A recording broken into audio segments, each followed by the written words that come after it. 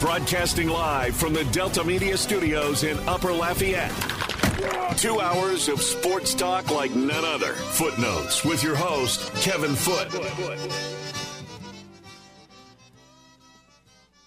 Welcome into Footnotes. Kevin Foote on the game. 103.7 Lafayette, 104.1 Lake Charles, Southwest Louisiana sports station. Your home for the LSU Tigers and the Houston Astros. You can watch us on the simulcast, Stadium 32.3, or on 133 LUS Fiber. The game hotline, 706-0111, 706-0111 on this glorious Tuesday morning. You know, a perfect victory is hard to come by, but last night was pretty close. Scored a few too many runs. I'd prefer the score would have been like, I used to say like 5-1, but I'm kind of like at about 7-2 is kind of getting to be. I'm getting a little more greedy. I'm wanting a little more offense these days just to see it because they were so down the first 2 months offensively. They got to 9 too quickly, made me nervous, but they finished at 9. And so I think / hope they'll be okay today. It was funny last night. I don't know if any of you caught it while watching the Astros on TV, but Callis, who I like, some people don't like, I think he's good. And I love him because his understanding of the Astro organization, even though he hasn't been there all that many years, is there because, remember, for those, his dad did the Astros even before I was an Astro fan, like back in the 60s and early 70s. His dad there. So he was kind of like, his very early years were running around the Astrodome. And so I like him. But anyway, he asked Jeff Blum. He's like, you want him to get to double figures? It's funny when people they just get so close to understanding the game. And I love seeing examples of it. So Callis asked Blum, who I also like, even though he hit a home run in the World Series against us, and we can't forgive him for that. Do you want the Astros to get to double figures? And he basically said, watch out what you wish for, because he went down all season every single time except for one time, and now I think that was because of errors. And walks and errors. I mean, that can happen. The Piper's fine with walks and errors. But every time the Astros scored double figures, except for one time in Minnesota, they scored 5 the next day. And if I have to go back and look, but I remember, I think the Twins helped big time in that deal. But they either got shut out or scored like 1 run.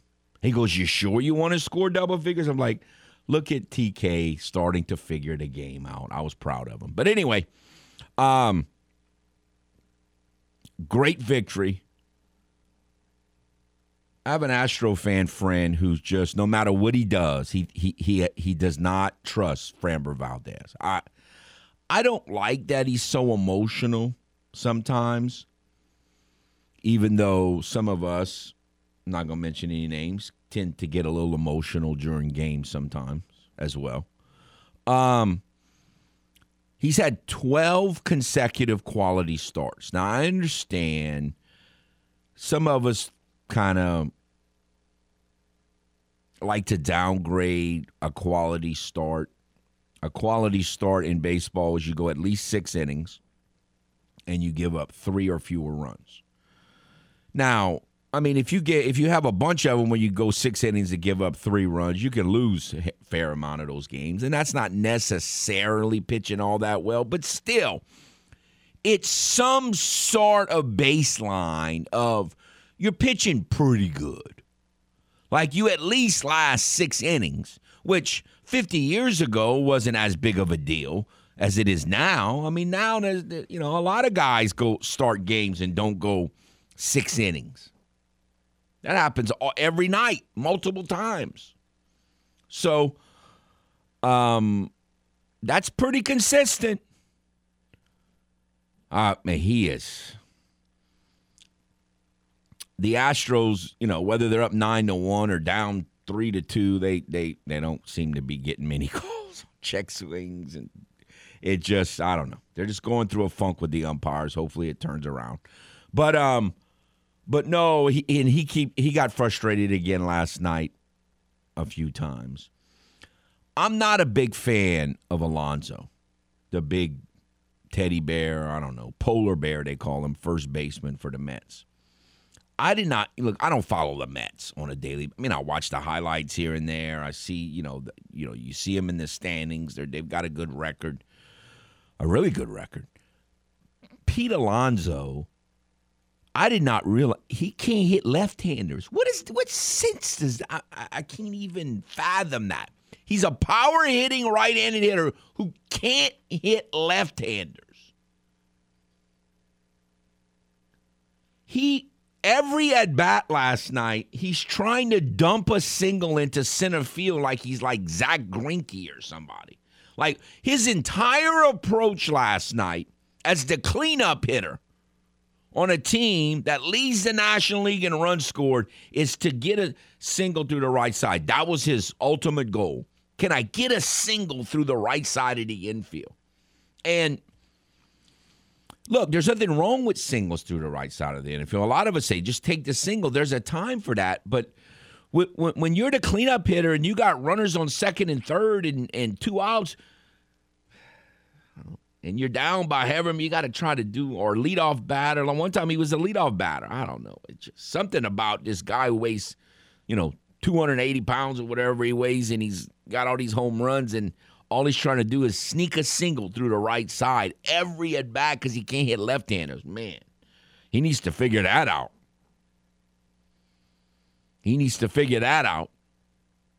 But I'm glad because I'm not I don't know. Something about him rubs me the wrong way. You can't be that cocky and you're a right-handed power hitter and you can't hit left-handed pitching. I don't think I'd be too cocky if I can't hit left-handed pitching as a right-handed power-up hitter. But anyway, great victory. The Astros should be 7-0 on this New York stretch, but 5-2 still not bad. My goal, remember, was 5-4. So they're 5-2 with 2 games left. They play this afternoon, 1:10 first pitch at Citi Field, and then they play the Yankees tomorrow. By the way, if you didn't get the news yesterday, over the weekend they were discussing a pitching matchup of Verlander versus Cole. That is not happening. Verlander's pitching today, this afternoon's game, and Cole isn't pitching either. It's Severino and Luis Garcia.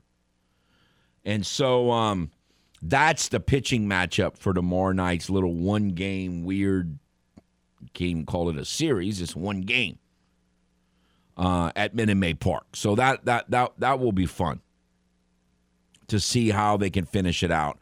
I said it at the very beginning of this, that the Astros, in 2 of their 3, if not all 3, but in 2 of the 3 city trips that they took before June, they went 6-3 on those trips.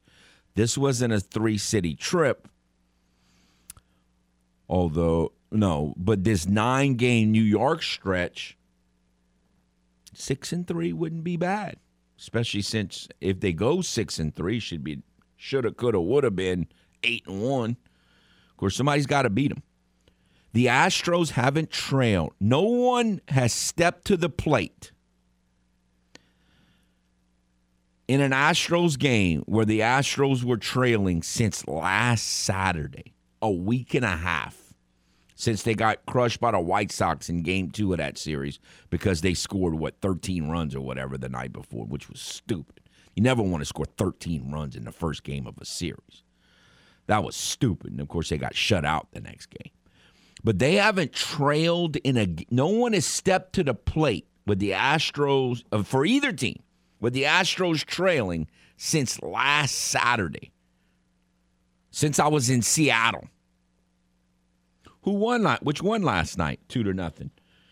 Mr. Feisty Jesse Winker hit a home run. 2-run double. Looked like it was a home run. He thought it was a home run, I think, but it went off the wall. So we'll see. We'll see what happens today. And I think you know me, I'm not a big what's your record right now, but I think the Astros got percentage points ahead of the Mets last night. So Astros and the Yankees could be meeting tomorrow, depending on what happens today with the two best records in baseball. And I'm sure people will have fun with that one. All right, before we get to our first timeout, and after that timeout, we'll be talking to Cokie Riley, getting caught up on things going on at LSU. And for the summertime, there's a lot going on at LSU. So we got plenty to talk about. We'll do that after the timeout. But first, let's go to the game hotline. Talk to Martin. Hello. Morning, my buddy Foot. How you doing this morning? Man, that was a great victory last night. Y'all had a tough one with the Blue Jays. We had a tough one, but it's still a glorious morning. You want to know why? I'm listening. Because finally some calls didn't go the New York umpires' way. And what do? They cry like a bunch of babies, and Aaron Boone, that so-called manager, throws a fit and gets tossed, which I was laughing. That's better than a comedy act right there, the manager getting tossed to the New York umpire. Now, that doesn't mean that the umpires aren't cheating for the Yankees anymore. They just did that to not make it quite as obvious. We all know that the umpires are cheating for the Yankees, but they're still not going to win. So, and one more thing I'm going to touch on. Since the Yankees played the Astros, our little buddy Paul changed his tone of voice, man. I think he's running scared right now that they played an elite team in the Astros. But they got a tough schedule coming up, and you're gonna love the Red Sox a little bit more when we sweep them in a few weeks. And that's all I gotta say. All right, take care. Thanks for the call. We're gonna get to that later in the show. We're starting to hear. I think again, there are good fans of every sport, of every team, and then there are bad fans of sport, of every team and every sport. But we're starting to hear some of the Yankee side, starting to get signs here and there from the Yankee side where they're starting to, they're not quite as delusional as they've been about, the Astros and that whole situation. I think they're starting to come around. So I'm proud of them.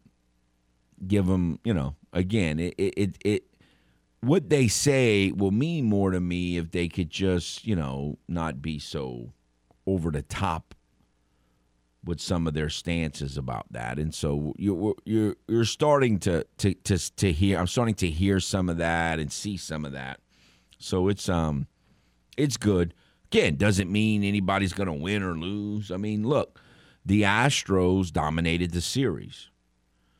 But last year, when they came to Houston, they dominated the series, and the Astros stole 1 out of 3. And in this case, this happened to be a 4-game series, and the Yankees stole 2 wins that they shouldn't have had. It happens. Doesn't mean it gives you a good feeling, and it might mean something come October or November, but who knows? So much. Again, it's almost July. July is Friday, we learned a couple days ago. July is Friday, but it's still late June. Long way to go. Certainly like where the Astros are, though. Let's take a timeout. Shift gears. We'll talk to Cokie Riley about all kind of stuff going on with the LSU Tigers, especially in baseball. We'll do that on the other side. And the game, 103.7 Lafayette, 104.1 Lake Charles, Southwest Louisiana Sports Station, your home for the LSU Tigers and Houston Astros. Do your loved ones run for cover when watching a game with you? Then Footnotes is the show for you. Time for more Footnotes on the game. 103.7 Lafayette and 104.1 Lake Charles, Southwest Louisiana's sports station. Welcome back to Footnotes. Kevin Foote on the game. 103.7 Lafayette, 104.1 Lake Charles, Southwest Louisiana Sports Station.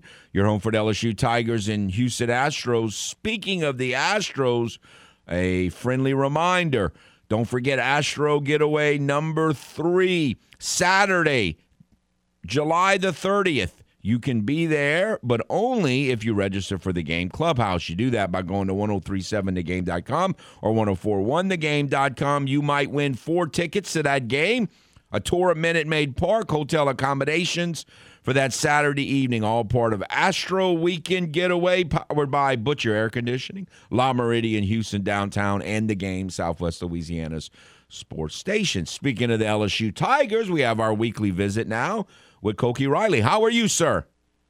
Doing really well, Kevin. What's up, man? Well, my Astros having a little fun. Had a frustrating 2-2 with the Yankees, been beaten up on the Mets, and so you need to like the Astros because the Astros resurrected the Red Sox season. I don't know if you remember that.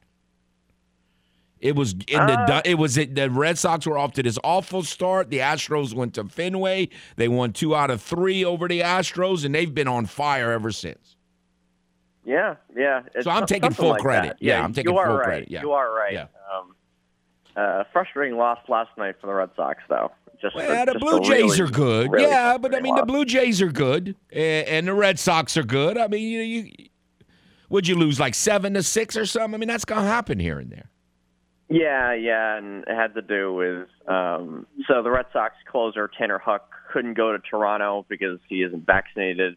So they were in a situation where they were up by a run in the 9th inning. They couldn't use the closer, and then they lost Tyler Danish past the 8th inning and into the 9th, and kind of those two more frustrating things combined sort of ended up in the loss last night. I understand. I understand the Astros lost one of them was somewhat similar to that, even though it didn't involve COVID. All right, so I'll always like to get our little Astros-Red Sox fix at the beginning of the conversation. LSU baseball, the season is over, but the news has not stopped. I mean, I'm trying to remember, and the last time a major league manager or pitching coach or hitting coach left in the middle of the season to go to play college. I mean, I'm not saying it's unprecedented, but it's pretty unusual. And he got triple the contract. He got triple the money, and so you can understand why he did it. Yeah. As it pertains to this pitching move, I did some digging into, and I've seen the official contract. It comes in at only around $380,000 a year, but the Athletics have been pretty insistent on their reporting that he's actually making, somewhere around the ballpark of $750,000. When you add up all the, I don't know, maybe under the table, I don't know if that's the right word, incentives when it comes to this sort of deal. Right. Yeah, go ahead. I just call it TAF Shawls, but anyway, go ahead. What does TAF Shawls mean, actually? Now I'm curious.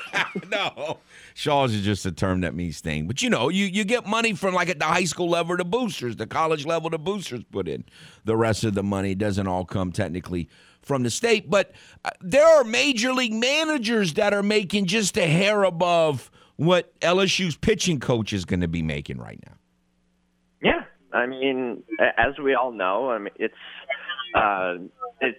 Louisiana and LSU baseball is, the popularity, the money that people are willing to spend on it, just the attraction of it. LSU baseball is Major League Baseball in these parts, so.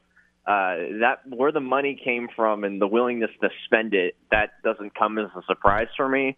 But it's still really interesting and still should be considered as a surprise that a major league pitching coach decided to not only come to college but come back to college after all this. And apparently Wes Johnson, his family also is from the South, and he wanted to be closer to his family, and part of it was definitely a family decision, which certainly makes sense. But it's still, at the end of the day, they got one of the best pitching coaches, not just in college baseball, but probably in all of baseball on the planet. And to take him away from a major league club is definitely something.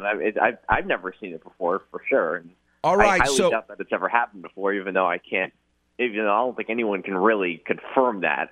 It's not like there's a flog of where pitching coaches have gone and not gone in the past. So it's still, again, fascinating story. Is there a history that I'm not aware of between Jay and Wes, or what's the deal there? Well, like, what's the connection there? From everything I can tell, I don't think there really is a direct connection there. I saw a report that they tried to pry him away from Minnesota last year when LSU was trying to find their first pitching coach under Jay Johnson. They ended up landing Jason Kelly, who ended up becoming the head coach at Washington. And Jason Kelly is an excellent pitching coach in his own right as well. Speaking of the major leagues, Jason Kelly actually interviewed for the San Francisco Giants pitching coaching job like 2-3 years ago. But anyway, there is no like direct one-to-one connection from what I can tell. I mean, Wes Johnson his past was before the Twins. His past was 2 years at Arkansas, a year at Mississippi State, and then 4 at Dallas Baptist. And I didn't really see any when I was doing the research. I didn't really see any like direct one-to-one overlap there. All right. In addition to a new pitching coach, which is, anytime you're what I call a glass half full fan and you get changes like that, it's easy to get optimistic. Lots of transfers, lots of new players and names to learn via the transfer portal. Yeah, absolutely. When you look at this LSU transfer portal, I mean, just recently I had Carter Young from Vanderbilt, the shortstop, really struggled this past season, but the year before he had 16 home runs, which led that Vanderbilt team. That was a Vanderbilt team that, of course, made the national championship series. So he's definitely a talented kid, Carter. And he's in MLB.com's top 200 prospects list for the draft. Not sure if he'll actually go into the draft just because he was just not very good at the plate this past season, to be quite frank. Kind of dealt with an injury at the very end of last year and might have been dealing with some stuff this season too. So that's something to keep in mind. But it'll be interesting to see if they can get him on track offensively and if he comes, of course. Then there's probably the most important additions in terms of filling up holes, and that was in the pitching staff. I mean, they had Christian Little, who's also from Vanderbilt. Pretty talented kid, but just couldn't quite find a sustained starting role for Vanderbilt. Was very good for them out of the bullpen. Kind of struggled more as a starter, but he definitely has the talent for sure to make an impact with this team. I don't believe he's draft eligible, but I'd have to double check on that. And then there's Dylan Tebrake, who was the Big East pitcher of the year the last 2 seasons. That was a really huge addition for them because they needed a guy who is an established starter, someone who can come in there and kind of be this ace-like figure. And the Big East isn't the greatest baseball conference in the world, but it's still a really good addition. And he is draft eligible, though, so there's a decent chance that he doesn't come to LSU, but we'll see. It all kind of comes down to the money, so it's kind of impossible to tell whether he will or will not come over. And then another addition I definitely want to mention is, Tommy White. I mean, he led the nation in the NCAA in home runs for a freshman with 27 this past season at NC State. And to add a big bat like that kind of fills in perfectly the Jacob Berry-sized hole they had in their lineup. So you can plug in Tommy White, and maybe it's not the same exact thing, but it's something eerily similar when it comes to adding. And there's also Jack Pineda, another shortstop they got from Baylor. He doesn't have big power numbers, but he definitely gets on base quite a bit. So that's sort of the idea of the 5 guys that they've brought in from the portal so far. And my guess is they'll bring in more, and they'll bring in more pitchers, and they may bring in more guys after that because of the MLB draft. So we'll see. I told myself when the portal thing really got going, whenever that was, a year or 2 ago, that we've got to stop looking at trying to figure out what's going on behind the scenes. But it all was a little curious that they got 2 guys from Vanderbilt. Like this past year, at Alabama in softball. Alabama's one of the most respected softball programs in the last 2 decades, top 3 or 4 of the last 2 decades, you could argue. And yet they got players just flying out of there. Some of it is just, well, that's the transfer portal. And some of it you're like, what's going on here? Is it futile in your mind to even worry about that? Or is it because the transfer portal is totally out of hand and totally crazy, it's just the way that we are. It's just the way status quo is in college athletics now. Yeah, partially that, yes, and partially I think a lot of this movement just has to do with the fact that, when a player commits to a program, they're not really committing to a program, at least in my view. They're more committing to a coach. They're more committing to an assistant coach who works with their position, who they believe in, who they built the relationship with to want to come to this place in or out of state, to develop their skills at and eventually become a pro. And when that person leaves, whether it's an assistant or especially if it's the head coach, then a lot of the times you see a mass exodus of players heading out, or at least a few players heading out. I believe there was a report from the Advocate that said, for example, just with LSU baseball, look at a guy like Jacob Hasty. Apparently he entered his name into the portal because he wasn't quite sure what LSU was going to do with their pitching coach situation. Again, Advocate report, not my report.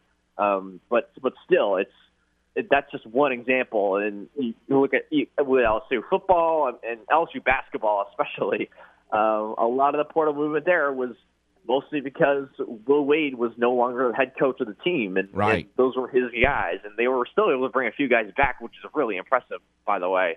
But that just sort of gives you the idea with LSU and with the transfer portal, just sort of how important coaches are in this equation. Sometimes players just leave because they need more NIL money, and there's other reasons too. Like, it's not always because of the coaches, but I think that's the thing that's driving this bus. I think the coach is one thing, and I think another thing. I think a lot of athletes commit to a recruiting pitch, and when they get there, and that recruiting pitch is not exactly what they thought, then they just get disgruntled, and then one thing leads to another. It's I don't know what word to say. I don't really like it, but it's certainly an interesting era of college athletics. All right, I don't know. I'd have to review the tape, but I think the first question I ever asked you when we started interviewing, whenever that was, 5, 6, 7 weeks ago, I think the very first question I asked you was, what in the world is wrong with Ole Miss baseball? And at the time, it seemed like a legitimate question, and kind of was. And then here we are now, sniffing July, and they're, not that long ago, they held a national championship parade. Unbelievable. It is. It's absolutely crazy. This team lost in consecutive weeks in SEC play to Alabama, South Carolina, and Mississippi State. None of those teams made the NCAA tournament. One of those teams didn't even make the SEC tournament. They were losing to those sorts of teams at one point before May 1st. And it's just unbelievable sort of the turnaround, really, since May 1st. They won 18 of their last 22 games, outscored opponents 160-74, and went 10-1 in the tournament. So something happened on May 1st. And ever since then, a switch was flipped. And all of a sudden, they became the 27 Yankees. It's unbelievable. There's so many key contributors on this team. Look at a guy like Tim Elko, blasting all those home runs. Kevin Graham came back from injury, was really huge for them. Jacob Gonzalez, one of the better shortstops in all college baseball. Their pitching came up huge. At one point during the season, this team benched their starting pitchers, practically, because they were pitching so poorly. And then it was a freshman and a JUCO starter that kind of got this team back to a place where they were all of a sudden super duper relevant again. It's unbelievable, and it's really, really an awesome story, to be honest with you.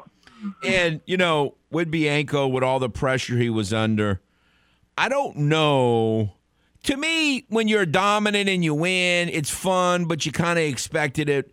I don't know that in the moment there could have ever been a better feeling for a head coach celebrating a national championship in the moment than Bianco had to feel when that game was over. I mean, that was an incredible story. Absolutely. Because, I mean, if their season kept on going at the trend that it was going at, I mean, people would have called for his job. Oh, yeah, he was going to get fired, and supposedly. They would have had, I don't know if that would have been the right course of action, but they would have had some sort of case because this team was the number one team in the country at one point during the very beginning of the year. And then it just snowballed into worse results and worse results and worse results. Part of that had to do with injuries, of course, but this was a really talented Ole Miss team at the very beginning of the year.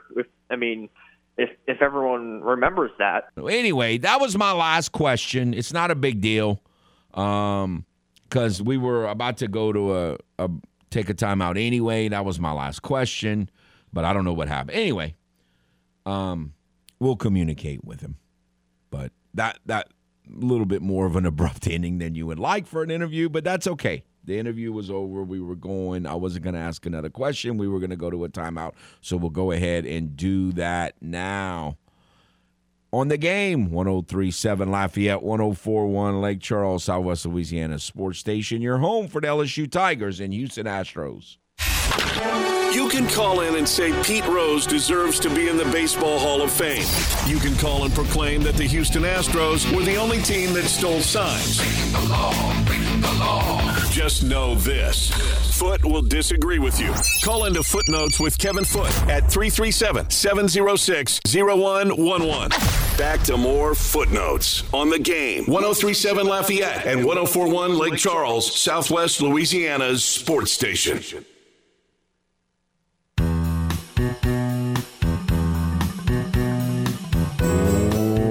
Welcome back to Footnotes. Kevin Foote on the game. 103.7 Lafayette, 104.1 Lake Charles, Southwest Louisiana Sports Station, your home for the LSU Tigers and Houston Astros. Want to remind you, you need to join the game clubhouse. We talked about that earlier with our Astro getaway. In addition to that, you could win a $150 gift certificate to Cypress Bayou, Mr. Lester Steakhouse, or a $25 gift certificate to Mabel's Kitchen, or maybe a $50 gift certificate to Half Shell Oyster House. All of this can be done if you just sign up for the Game Clubhouse by going to 1037thegame.com or 1041thegame.com today. It's free. It's simple, so sign up today. All right. Got a little bit of a diversion there.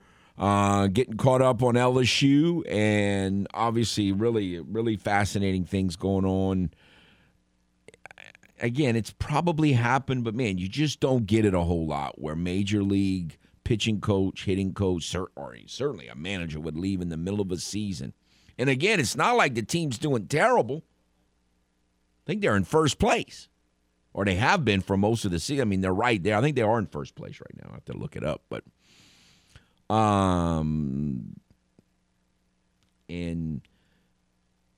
essentially he's tripling his salary and, as Koki said, going closer to home. So I guess it all makes sense. I mean, that's part of the deal. And so it will be interesting to see how the Twins do from here on out. Hadn't figured the Twins out, thought they were pretty good. And then last year they were miserable. And then this year I didn't really know what to think of them. They've won a lot of games. Byron Buxton is starting to look like Byron Buxton's supposed to look. Jorge Polanco came back yesterday and makes their lineup a little better. Correa's doing okay, but he's not doing great. But you figure if he stays healthy, he'll do better down the stretch. They have some good pitchers. I mean, Ryan's been good. So it'll be interesting to see what happens for the Twins from here on out. All righty. It is day 3 of week, what is this? I'm losing count. I think it's week 5 of Footnotes Summer Project. High school football.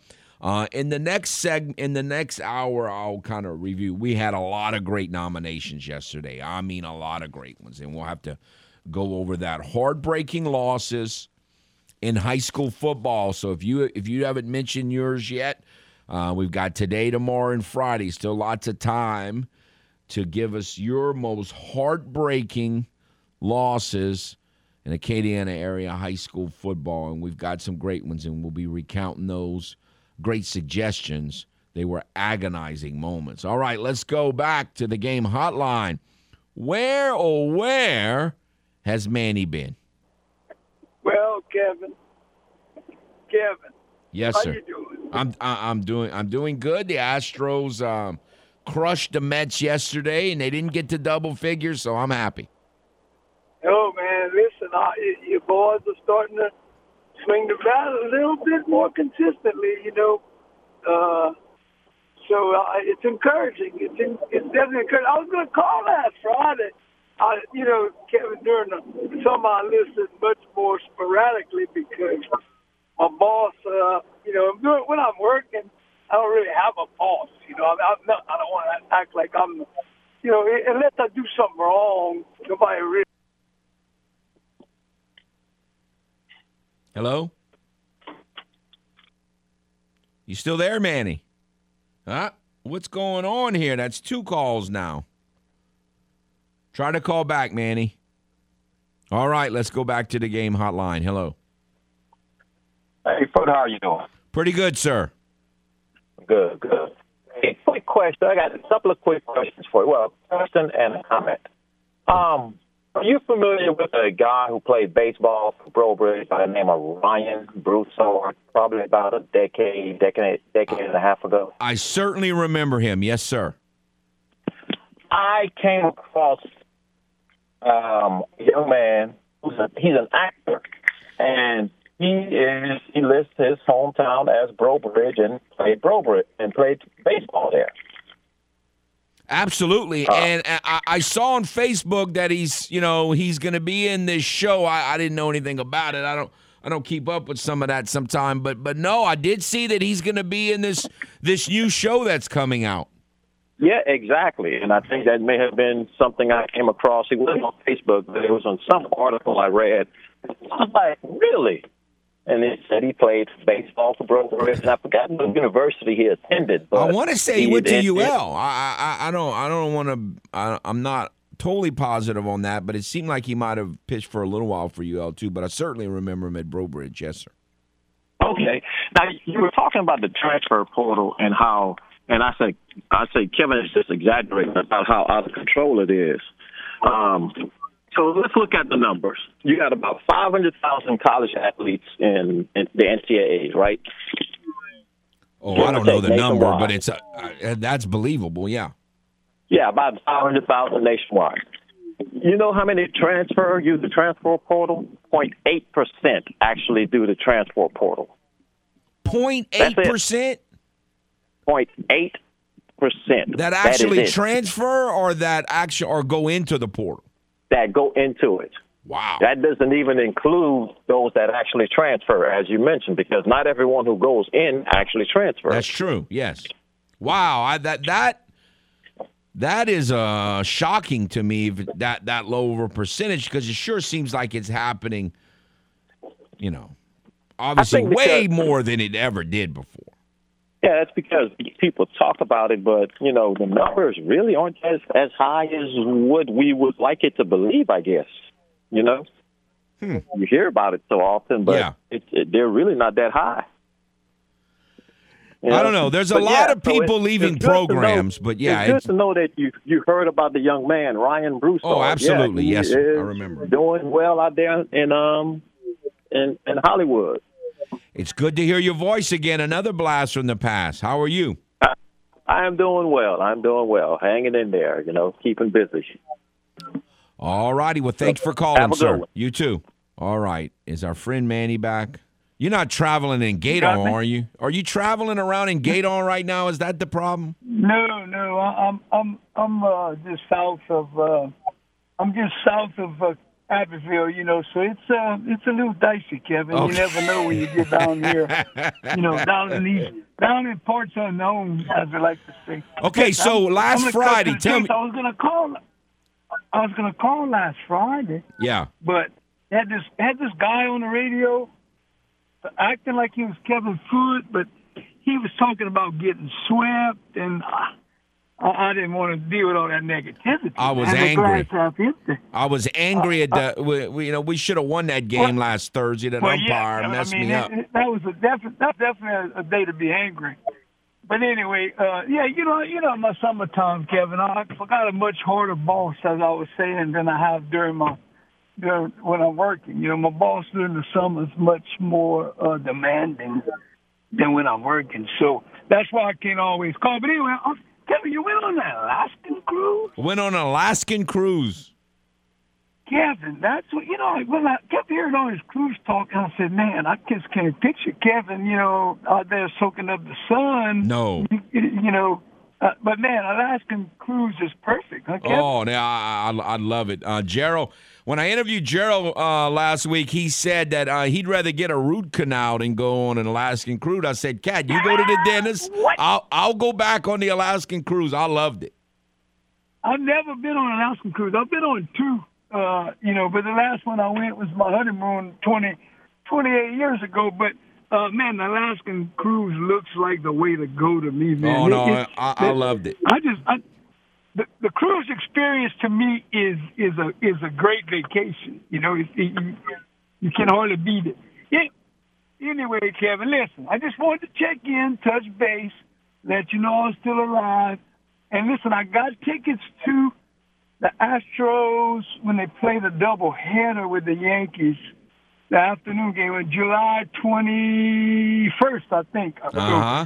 So I'm going to be going down there. I wanted to go this week on Thursday, but I got to coordinate that with my daughter. She's got to work for a living, so she couldn't make it. But I'm going to be going. But I'm going to be talking to you. And listen, Kevin, we got so many heartbreaking losses. I could write you. Give me one. I could write you. Give me one. On this, my worst one, I think, was 1995. We lost to E.D. White. We were winning. They onside kicked it with about 30 seconds to go and got the onside kick and threw about a 40-yard touchdown pass. I think it was the second round of the playoffs at home. That's one that sticks out in my mind. But there's a lot, Kevin. Between baseball and football, I could write you a long list. But anyway, I'm gonna give you a holler back, man. Y'all have a good one. All right, thanks, Manny. Man, it seemed like I remember a South Cameron loss for Kaplan, too. Maybe 3 or 4 years before that. Sometimes the years go together for me. That's the problem when you get old. But, yeah, I remember that one. But also remember one, South Cameron. It seemed like they were ranked like number 1 in the state or something and got beat early in the playoffs. All right, we will take a timeout, come back, finish out the first hour next on The Game. 103.7 Lafayette, 104.1 Lake Charles, Southwest Louisiana Sports Station. Your home for the LSU Tigers and Houston Astros. Welcome back to Footnotes. Kevin Foote on The Game. As we finish out this first hour on this glorious Wednesday morning, as the Astros try to make it 4 for 4 against the New York Mets. This afternoon at 1:10, Justin Verlander is on the mound, scheduled anyway, for the Astros. Wanted to mention something that I meant to mention yesterday, and then we got had a lot of fun with our high school football heartbreaking losses yesterday, and it didn't happen, but I wanted to make sure to mention it. Great name. I didn't remember the real historic parts of his career, but over the weekend, Marlon Briscoe died. We've interviewed like Lloyd Mumford. We talked about living in this area. Not that, and he was a little bit after this, but Durio Harris was in this studio, and our good friend, or I thought he was my good friend, Raymond Parch, didn't tell me that Durio Harris was coming. Right before that, I remember Marlon Briscoe as a wide receiver for the Dolphins, and he was a wide receiver for the Dolphins in 72, 73, 74. Right in that era where I was watching a lot of the Dolphins football games as a young kid.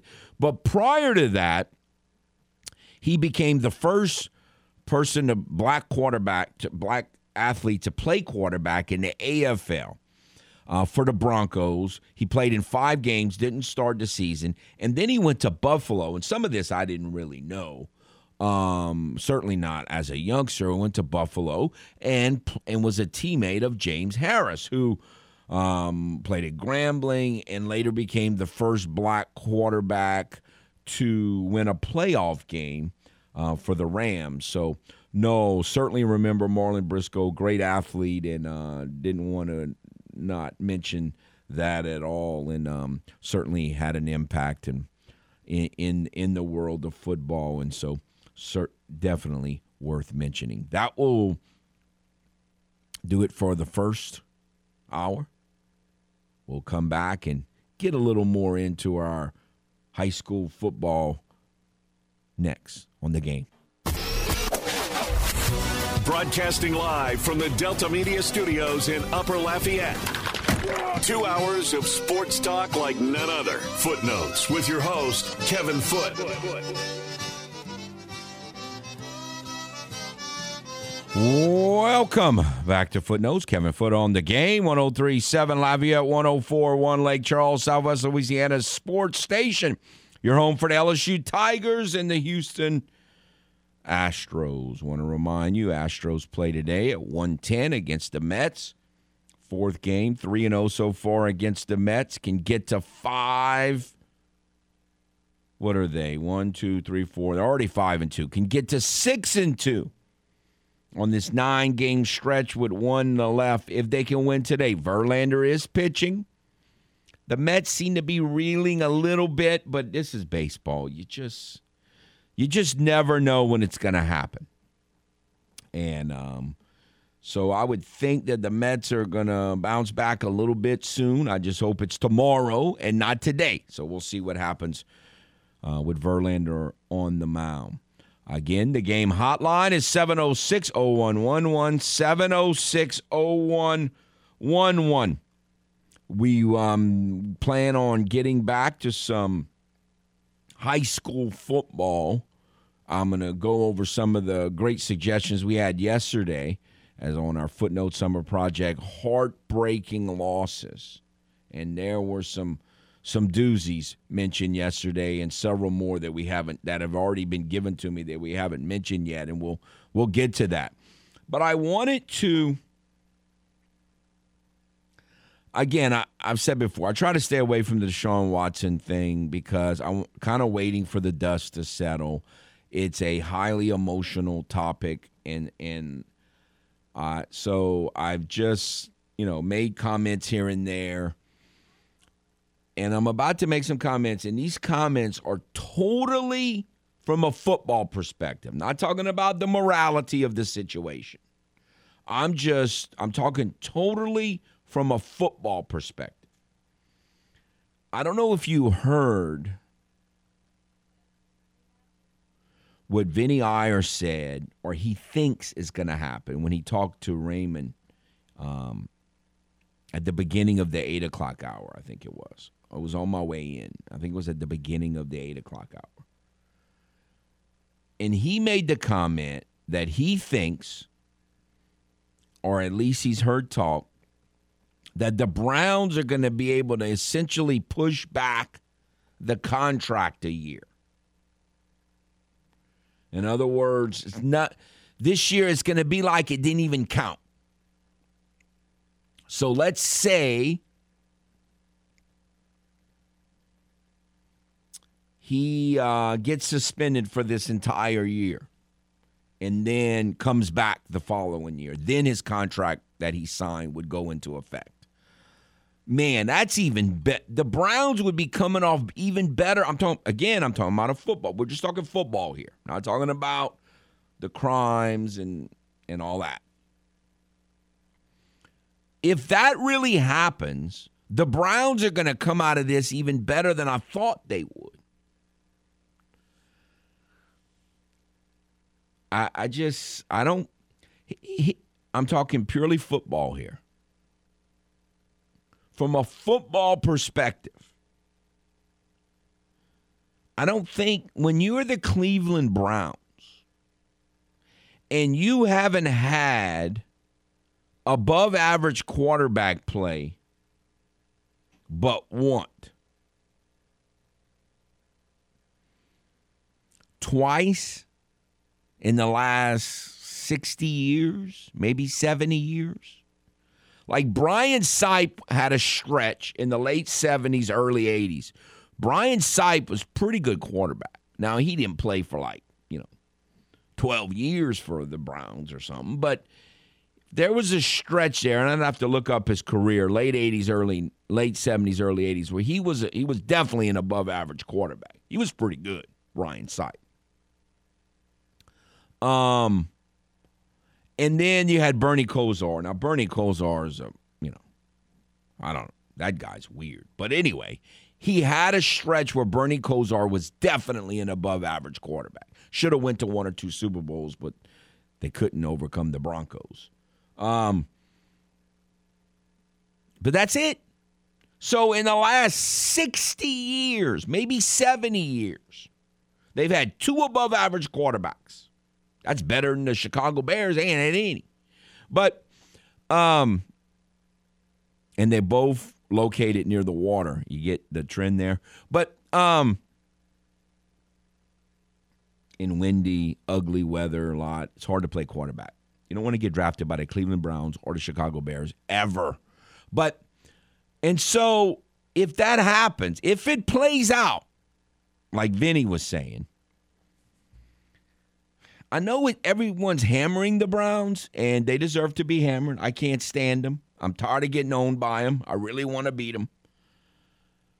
But I don't think they're going to – what's waiting one more year? You've been waiting for 7 decades. 7 decades. I mean, my point, I hear all these people bashing the Browns. I'm talking about pure football here. I'm not talking about morality, crime, football. What's the difference between waiting a year for an elite quarterback and waiting a year as you draft a guy and redshirt a quarterback and then have no idea how good he is? Let's say Aaron Rodgers left and Jordan Love played. Like, you've been waiting for 1 or 2 years, and then you don't even know how good they are. Like, the Chiefs probably had a pretty good idea how good Mahomes was when he basically redshirted 1 year. I think, I could be wrong, I think the Browns are sitting back and saying, look, this is awful. But they kind of knew he was going to get suspended. I don't think they're that disappointed from a pure football standpoint, I'm talking here. I don't think they're all that disappointed. Because they had to figure he was going to get suspended. And what's 1 or 2 years to wait for an elite quarterback when you ain't had one in 70 years? Now, Brian Sipe was close, and Bernie was close. Neither one of those guys are what they're getting here. So we'll see how it plays out. Let's go back to the game hotline. Hello. What's going on, Kevin? How are you, sir? You know what? They should change the names of the Browns. You know, you could basically change any color. They ought to call them the Blues instead of the Browns, because that's all they have is the Blues. Well, they give me the Blues. They've owned me forever.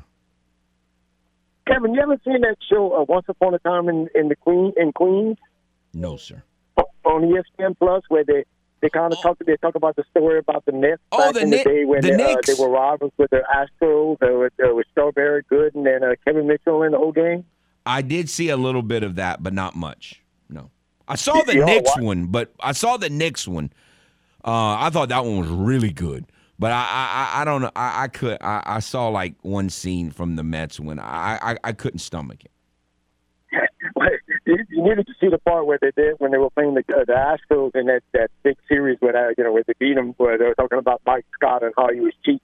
Well, that really would have got you fired up. But they were grabbing like a whole bucket full of balls. They said they were all scuffed on what he was doing. You remember that when it was going on, did you? Oh, I certainly remember that. Yeah, I mean, that wouldn't have affected me. I mean, again, scuffing balls.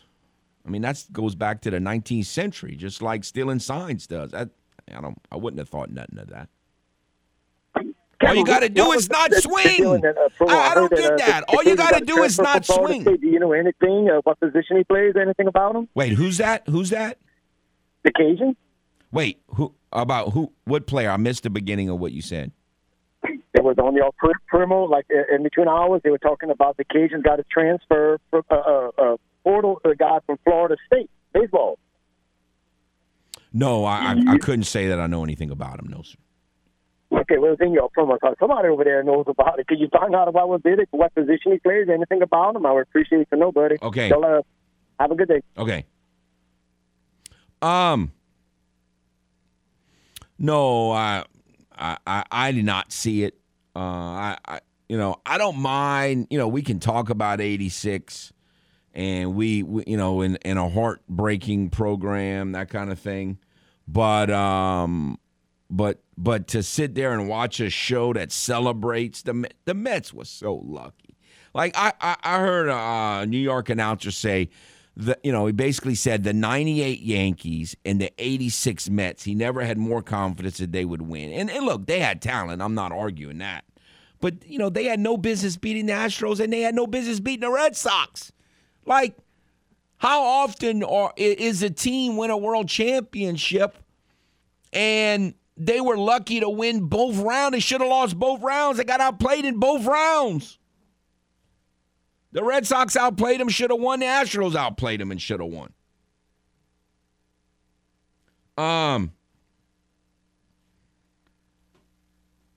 All right, I'm being told to answer FedEx Man's question. He's a pitcher.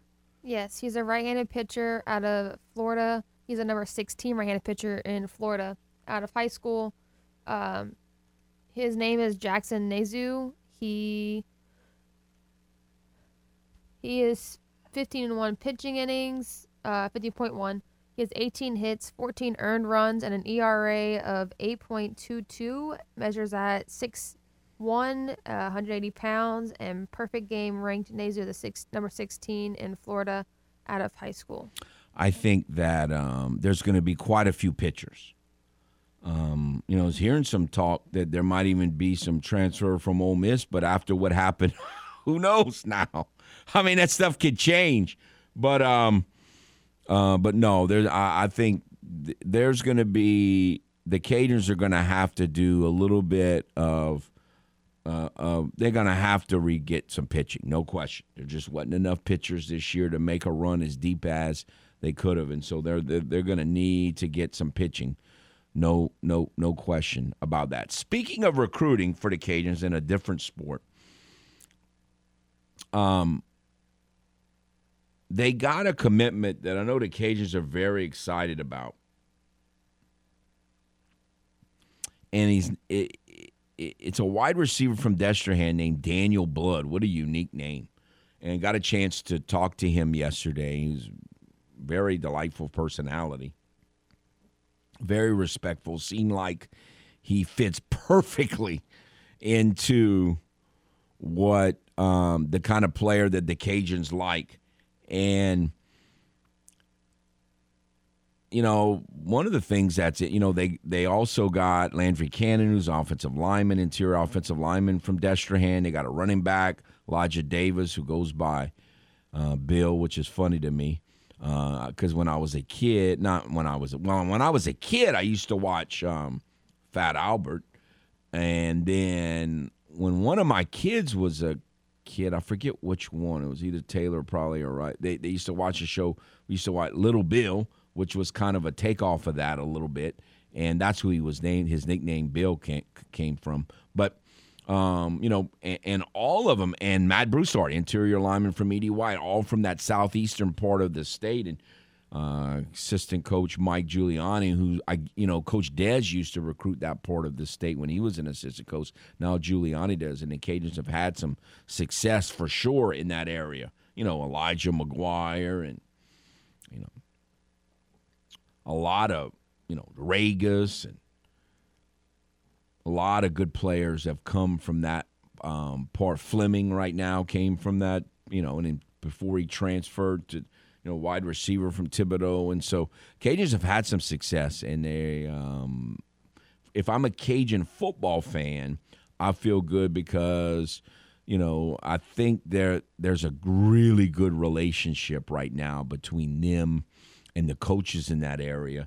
And obviously Coach Giuliani is doing a great job as a primary recruiter from that part of the state, because a lot of the commitments that they've gotten so far for the 23 class is from there. So good things to look forward to from a recruiting standpoint. We don't talk a ton about recruiting, but no, I did get a chance to interview quite a few of the UL commitments, and hope to get a few more.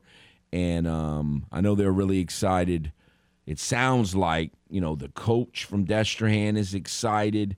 That I think the Cajuns, it'll be interesting to follow Blood and see. This is a kid who started. He's going to be starting for his 4th year at Destrehan.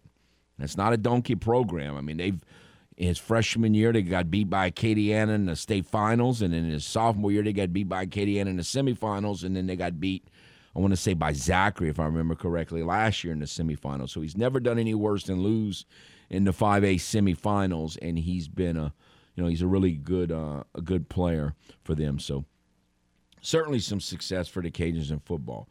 As far as the baseball, we'll see. And you never know how that's going to work out. He didn't have good numbers like Hannah just read, and he's had some injuries from what I understand. But again, when a transfer comes over, sometimes their numbers could be terrible and they could turn out great, or the numbers could be good and they turn out terrible. I mean, again, that's why I'm not a huge, get all excited about the transfer portal or get all excited about recruiting, because you just don't know how it's going to work out. But I expect a lot of new faces. I mean, the pitching staff's going to be almost totally new next year. And so we'll just kind of see. Some of them will work out and some won't. Hope enough work out so they can have take a little bit step closer to where they want to get to. All right. We will take a timeout. When we come back, I'm going to read off, in case you missed it yesterday, a lot of the great suggestions we had as part of our heartbreaking losses on our Footnote Summer Project, and maybe add a few more to it. That's the plan anyway. We'll do that next on The Game. 103.7 Lafayette, 104.1 Lake Charles, Southwest Louisiana's sports station, your home for the LSU Tigers and Houston Astros. Time to open up the vault for the games this day in sports history. June 29th, 1977. Future Hall of Fame outfielder Willie Stargell hits his 400th career home run as his Pittsburgh Pirates rout the St. Louis Cardinals 9-1 at Busch Stadium. That was this day in sports history. We now return to The Game. 103.7 Lafayette and 104.1 Lake Charles, Southwest Louisiana's sports station.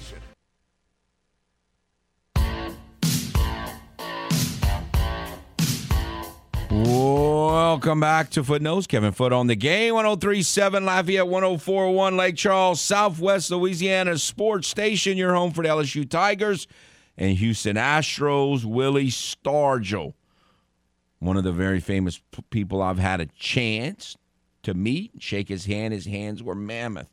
He also had arguably the most iconic stance and pregame ritual in his at-bats in the history of baseball. I mean, you could argue it was the best, most iconic in the history of baseball. So, gotta love Willie Stargell. Played for a teammate in the 70s for the Pittsburgh Pirates with Manny Sanguin. All right, want to remind you, Astro Weekend Getaway 3, Saturday, July the 30th.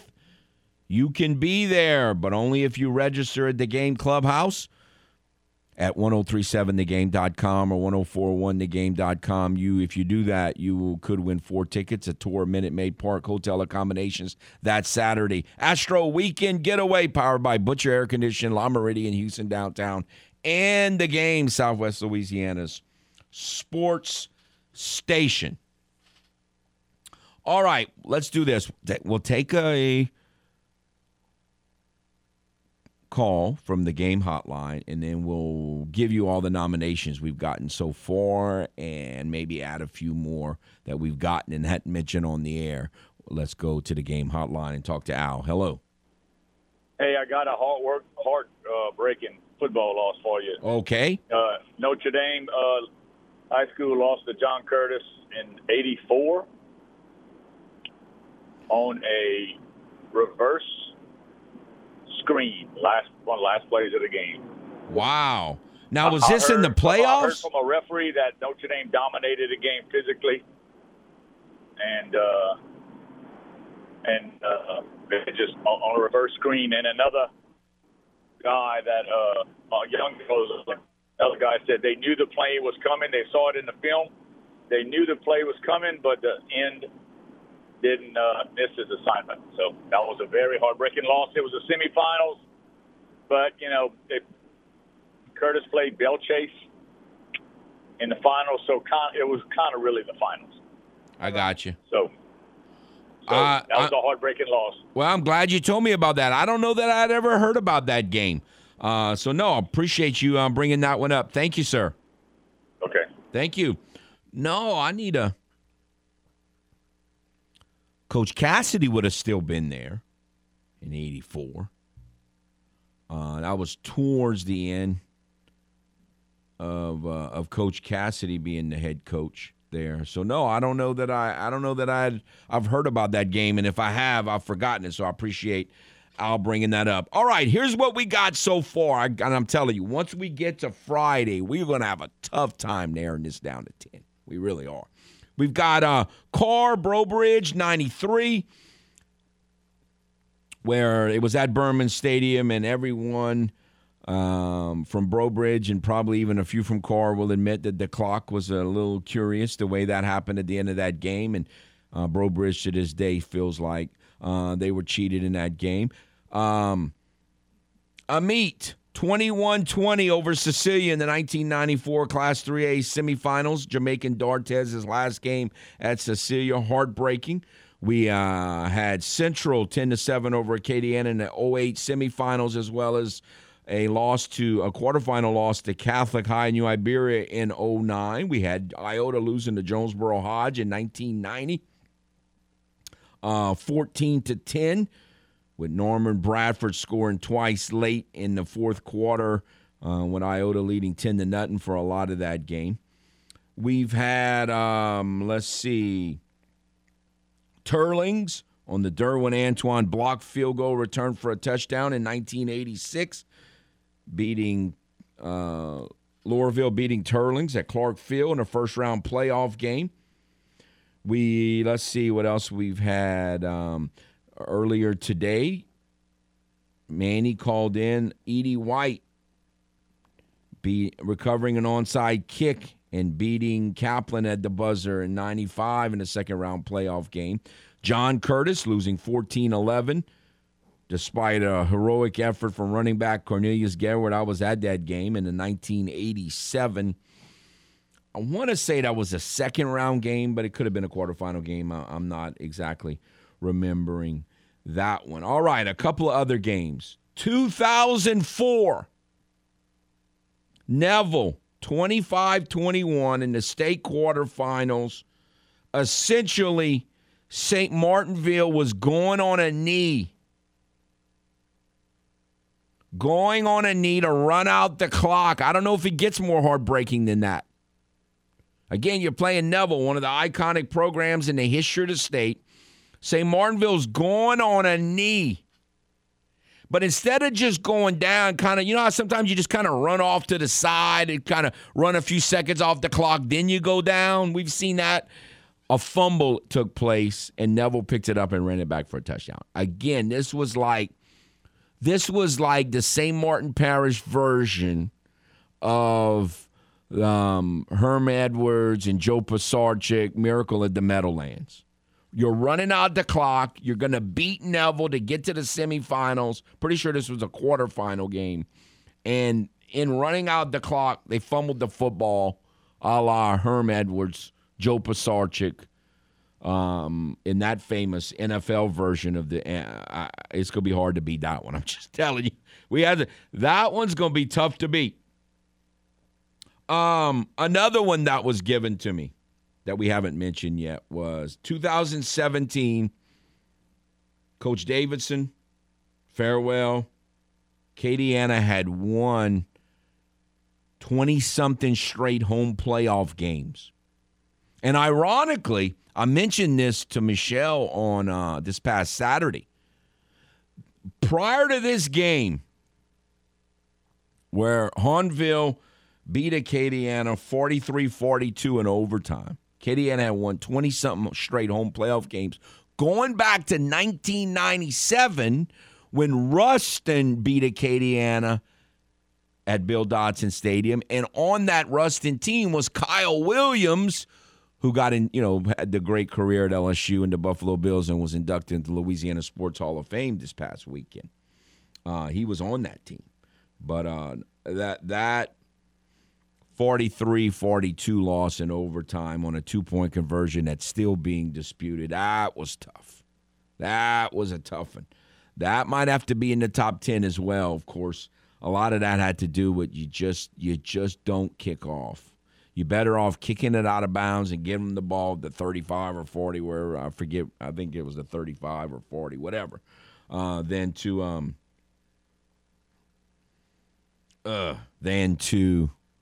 kick off to a great athlete, and he returned a couple for a touchdown and then got the onside and then got the 2-point conversion.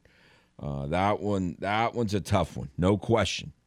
So we've got some brutal suggestions so far. For sure. We also had someone bring up a 14-7 overtime loss in a regular season. I think he said it was in 91. Karen Crow losing to Lafayette High. Ellis brought up a game from around 1959 or 60. And I think that's all the suggestions we had so far. Gentleman Shane brought up a New Iberia losing to St. Aug in the state championship game in 1979. That one was mentioned as well as 1982. For those of you who have been around this area for a while, you remember this. Turlings did not give up a point, not a touchdown. They didn't give up a point all season. And early on, they're playing at Penn American Stadium against powerhouse John Curtis. And John Curtis scored early in that and won the game. And so it was, when you're undefeated and unscored upon and you get the letdown, the emotional letdown of a team finally scoring on you, and they just didn't rebound. And I think that was the state quarterfinals. They lost to John Curtis at, I can imagine when you're on the high that they were on. Bobby Green was the head coach. Our old friend Tommy Badon, who we've interviewed several times on this show, the UL track coach, was a young assistant coach on that team, and all that. The Abear brothers, etc., were all on that team, and I can imagine the emotional letdown that was. So, yeah, heartbreak. I'm sure they definitely were heartbreaking. But it wasn't a end-of-the-game kind of heartbreak like that St. Martinville loss. Oh, man, that was tough. That was tough. Or the Puka Williams Acadiana loss in overtime where it looks like you have a guy stuffed to win the game, and he somehow goes, dies and gets into the end zone, and there's some question whether he was really in or not. Oh, man, those are the kind that are just agony. Agony for the loss. So we're going to have some we got some more we have not mentioned yet, and hopefully we get some more that I don't know about. Really, that's my favorite part of processes like this, is to hear a game like this. John Curtis, Notre Dame lost to John Curtis in 84 that I didn't really, if I knew about it, I've forgotten it. I like to learn about games that I didn't know about.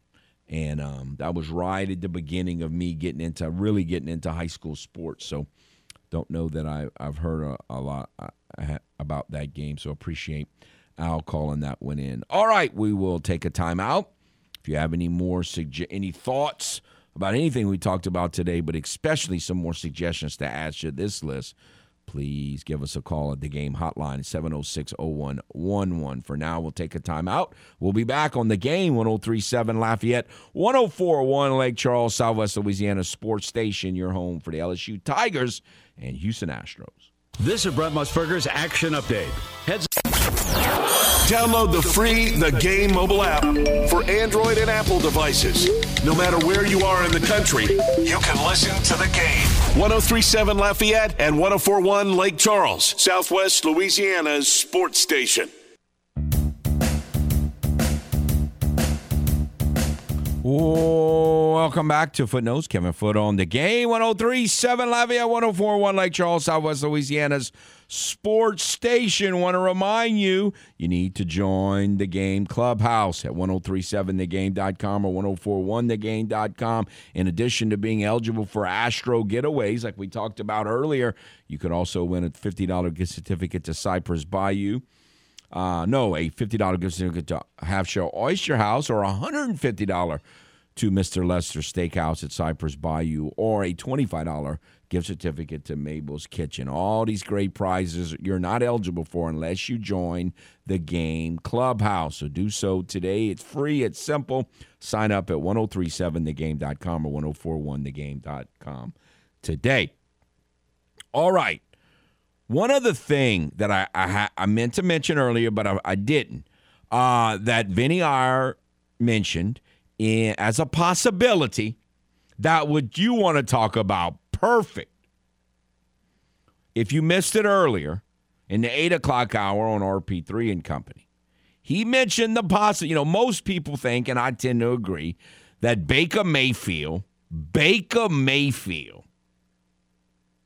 third-round talent drafted number 1 overall, is going to go to Seattle. Most people feel like that's probably going to happen. But Vinny brought up the idea that maybe he'll go to the Cheaters. Now, that would be fitting. Baker Mayfield playing for the Cheaters. He actually fits in kind of well there to where, somebody else can carry him. Like the defense and the running game can carry him. So he just has to do a little bit because he's certainly not capable of doing a lot. And plus, I don't like him, and he'd be going to a team that I hate. And so it would make it even easier to pull against the Cheaters. Now, that would be perfect. Baker Mayfield going to the Cheaters. All right, let's go back to the Game hotline. Hello. Hey, Foot, this is the guy from South Lafourche. Hey, how you doing? Good to hear from you. Very good, sir. Well, you're talking my specialty, high school football history, man. So I got 3 comments about 3 different games that span about 21 years. Okay. First of all, you mentioned that Teurlings lost to John Curtis. Mm-hmm. That was the quarterfinals. That night, we lost down at South Lafourche. We lost to Rummel in the state quarterfinals in the 4A playoffs, 30-6. After having a 6-0 halftime lead, we got blasted in the second half. But all season long, we heard about Teurlings, who was unscored upon, and it was kind of a magical story to follow.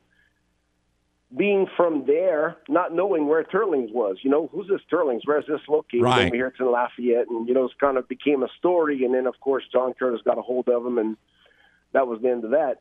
But who else was on that team? Now, I don't know if he was significant on the team because I think he was a sophomore, but I know he was on the team. He's told me this himself. Was Coach Tank Lotif? Stephen Lotif was on that team as well. Yeah. Tank was. He probably was a freshman because I want to say Tank's a year younger than me.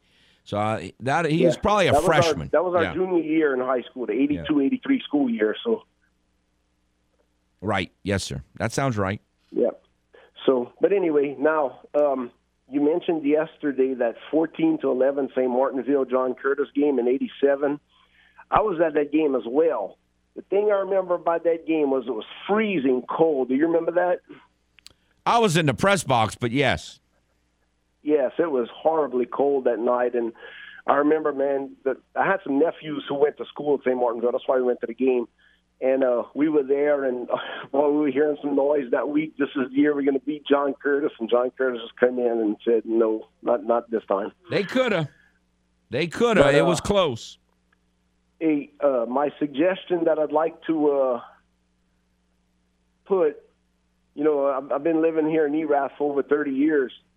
And in 2003, that was the year when Derek Faroux was quarterback at Erath. He went on to play quarterback at McNeese for 4 years. He had that memorable game against team Erath's ever had. And they went 8-2 that year. And in the second round of the playoffs, they played an undefeated West St. Mary team. And during the course of the game, there was some extra point issues. So Coach Byler decides to go for 2 when they scored the potentially game-tying touchdown. It was 28-27. And they go for 2. The offensive line opens up for Derek Faroux. He runs right through, and somebody tripped him up by the ankle. And his elbow hit the ground, and he reached the ball across the goal line after his elbow hit the ground. So he was down. Good call by the officials. At the time, a little controversial. But the game was actually on TV on one of those New Iberia West St. Mary stations, and I watched it the following week, and it was a good call. But it was a heartbreaking loss, 28-27 in the playoff. Never easy to swallow. No. An interesting fact about Erath, down here we have a proud football tradition, but they've never won a whole lot of things as far as district and state playoff games. Something a lot of people may not know. Erath has never won 2 playoff games in the same season. Wow. Yeah, that's just a little tidbit there for you. All right, well, I got to get to another one. It's great talking to you as always. Thank you, sir. Yes, sir. Thank you. All right, let's go back to the game hotline. Hello. Hey. Howdy. Well, I tell you what, I got some. Oh, you got plenty. Let's try to space them out, though. Any of the losses. They're too many. They're too heartbreaking. I'm going to give you a victory that we actually lost. Okay. And this game was 40 years ago, and I'm still mad at it today. And I don't care if they got Notre Dame people listening. Tell you something. 1983, last game of the season. Church Point 8-1, Notre Dame 9-0. Church Point's never beaten Notre Dame. Game is in Church Point. Church Point had to win by 6 points or more to be able to get into the playoffs because of the point system. We had lost to Turlins. Notre Dame had beaten Turlins. And we had to win by 6 points or more to make the playoffs. It's either 28-21 or 21-14. It's a 7-point spread. I remember exactly what happened. Notre Dame's got it, and they're driving probably around the 15-yard line. And they decide, we're not going to win the game. We're going to kick the field goal. We're going to lose the game on purpose, but we're going to make the playoffs. They line up to kick the field goal. I don't know if it was planned or if it was a bad snap, whatever. Notre Dame's holder rolls out, and I saw it on the film. Lee showed it to me. He's past the line of scrimmage, throws the ball, touchdown Notre Dame. I'm not mentioning the referee because he's passed on.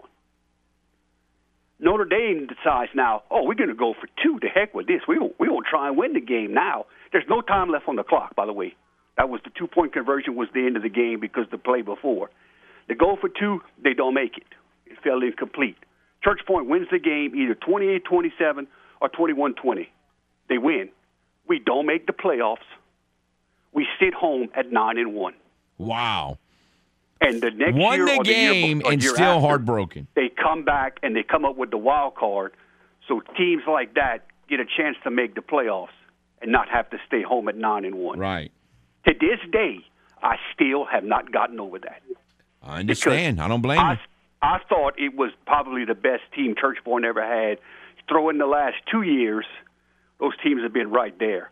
And that later that's football year, the Mike Lansford Saints game happened. So, man, that was just a year of frustration, a season of frustration for you. And the next year, 84, we go to Welsh in the first round. We lose 14-13 on a failed 2-point conversion. The one The first 2-point conversion of many that we've lost on in the playoffs. But that year, I went to that game. Notre Dame and John Curtis, that the caller called about, saying Notre Dame had won the game. They just didn't win the game on the scoreboard. Bull. Bradley Thornbreaker made the catch in the end zone. He was out of bounds, you know. And then they go with the kickoff thing or whatever. I don't care.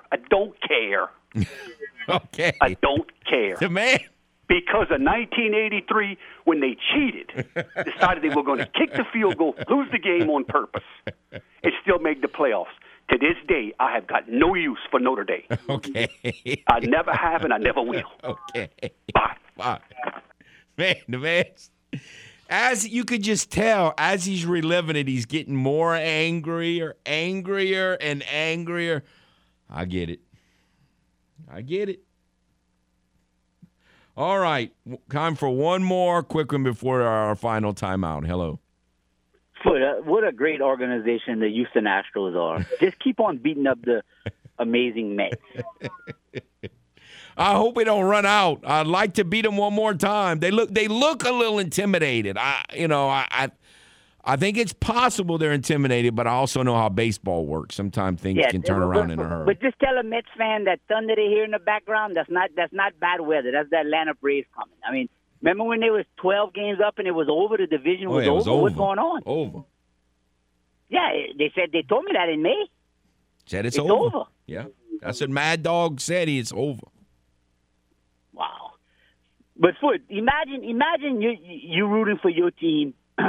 You up 6 points with 48 seconds left in the game. They got a 4th and 4 from the I think it was the 13-yard line, and they run a play. First of all, I don't think they got the first down. Then the stadium goes pitch black. Every light in the stadium goes out. When they come back on, all of a sudden the clock don't work no more. They had no timeouts left with something like 40 seconds left. Patrick Surtain, which played for the Miami Dolphins, ran 4 quarterback sneaks with 40 seconds left and no timeout left, and they won the game on 4th down. How can that happen? I don't know. I'm just glad I wasn't there. And when the game's over, you're so scared in that stadium with no lights on, you just want to get out of there, so you ain't even got time to fuss. You just pack up the bus and leave. Oh, I've been there. I know what you mean. Oh yeah, it wasn't a pretty sight, but yeah, we got cheated by Carr, but that was a heartbreaking. And then if we win that, they go to Cecilia the next week and play Cecilia to go to the Dome, and they beat Cecilia. So we would have played Cecilia in the semifinals. Can you imagine that? Oh, that would have been something. Exactly. So all right, Foot, talk to you later. All right, take care. Whew, man, you could just hear the passion. All right, we'll take a timeout, come back, finish out today's show on this glorious Wednesday. Next on The Game. Notes, I got to tell you, I sympathize on Matt with that last time. I'm getting, man, just when you're old and fat like me, and then, like in about the 7th, maybe 8th inning last night, I'm sitting there watching the Astros-Mets game, and I'm like, man, I wanted the Astros to get out for 2 reasons. One, I didn't want to score more than 9 runs, and I thought they were about to do that, and thankfully, Guillermo, man, this guy Guillermo, I didn't even know who that guy was at the beginning of the season. This overweight-looking second baseman I never heard of for the Mets, Guillermo. Like, the Astros can't get him out. He just sprays singles all over the field, and then he makes this great diving catch to bail me out and keep the Astros from scoring 10 or 11 runs because it looked like they were about to have a big inning there. Man, I don't know who this guy is, but he can hit. Kind of reminds me of a middle infield version of like Tony Eusebio. Not a power hitter, but that cat can just spray singles all over the end. I'm impressed with him. It's only been 3 games, but the Astros can't get that guy out. Plus, he did the Astros a humongous favor by making that great diving catch on J.J. Matijevic hits a shot with 2 out and 2 on. Look, don't mess up a great victory by getting there, by piling on late and getting to 11 and 12 runs. That's a bad situation to be in, and fortunately he bailed me out. But I don't know where that guy came from, but, man, he's been impressive. Guillermo. Been really good. against the Astros, and hopefully he gets a day off today because McNeil came back last night. And McNeil's had a nice season, but I think the Astros got a better chance of getting McNeil out than this Guillermo guy. Man, that guy. Again, he's not a great power hitter, but he just knows how to get hits. I've been impressed with his approach at the plate, and very, very, very thankful for that diving catch he made last night to keep the Astros from adding on late. All right, so we'll see what happens with that. We'll get more high school football memories tomorrow, and we've already got more than 10 great suggestions, so we're going to have a tough time narrowing it down, but that just adds to the fun of it. See if the Astros can get to 6-2 in this New York stretch and 4-0 against, as Troy calls them, the amazing Mets. 1:10 first pitch. You can hear it all right here on The Game. Have a nice day.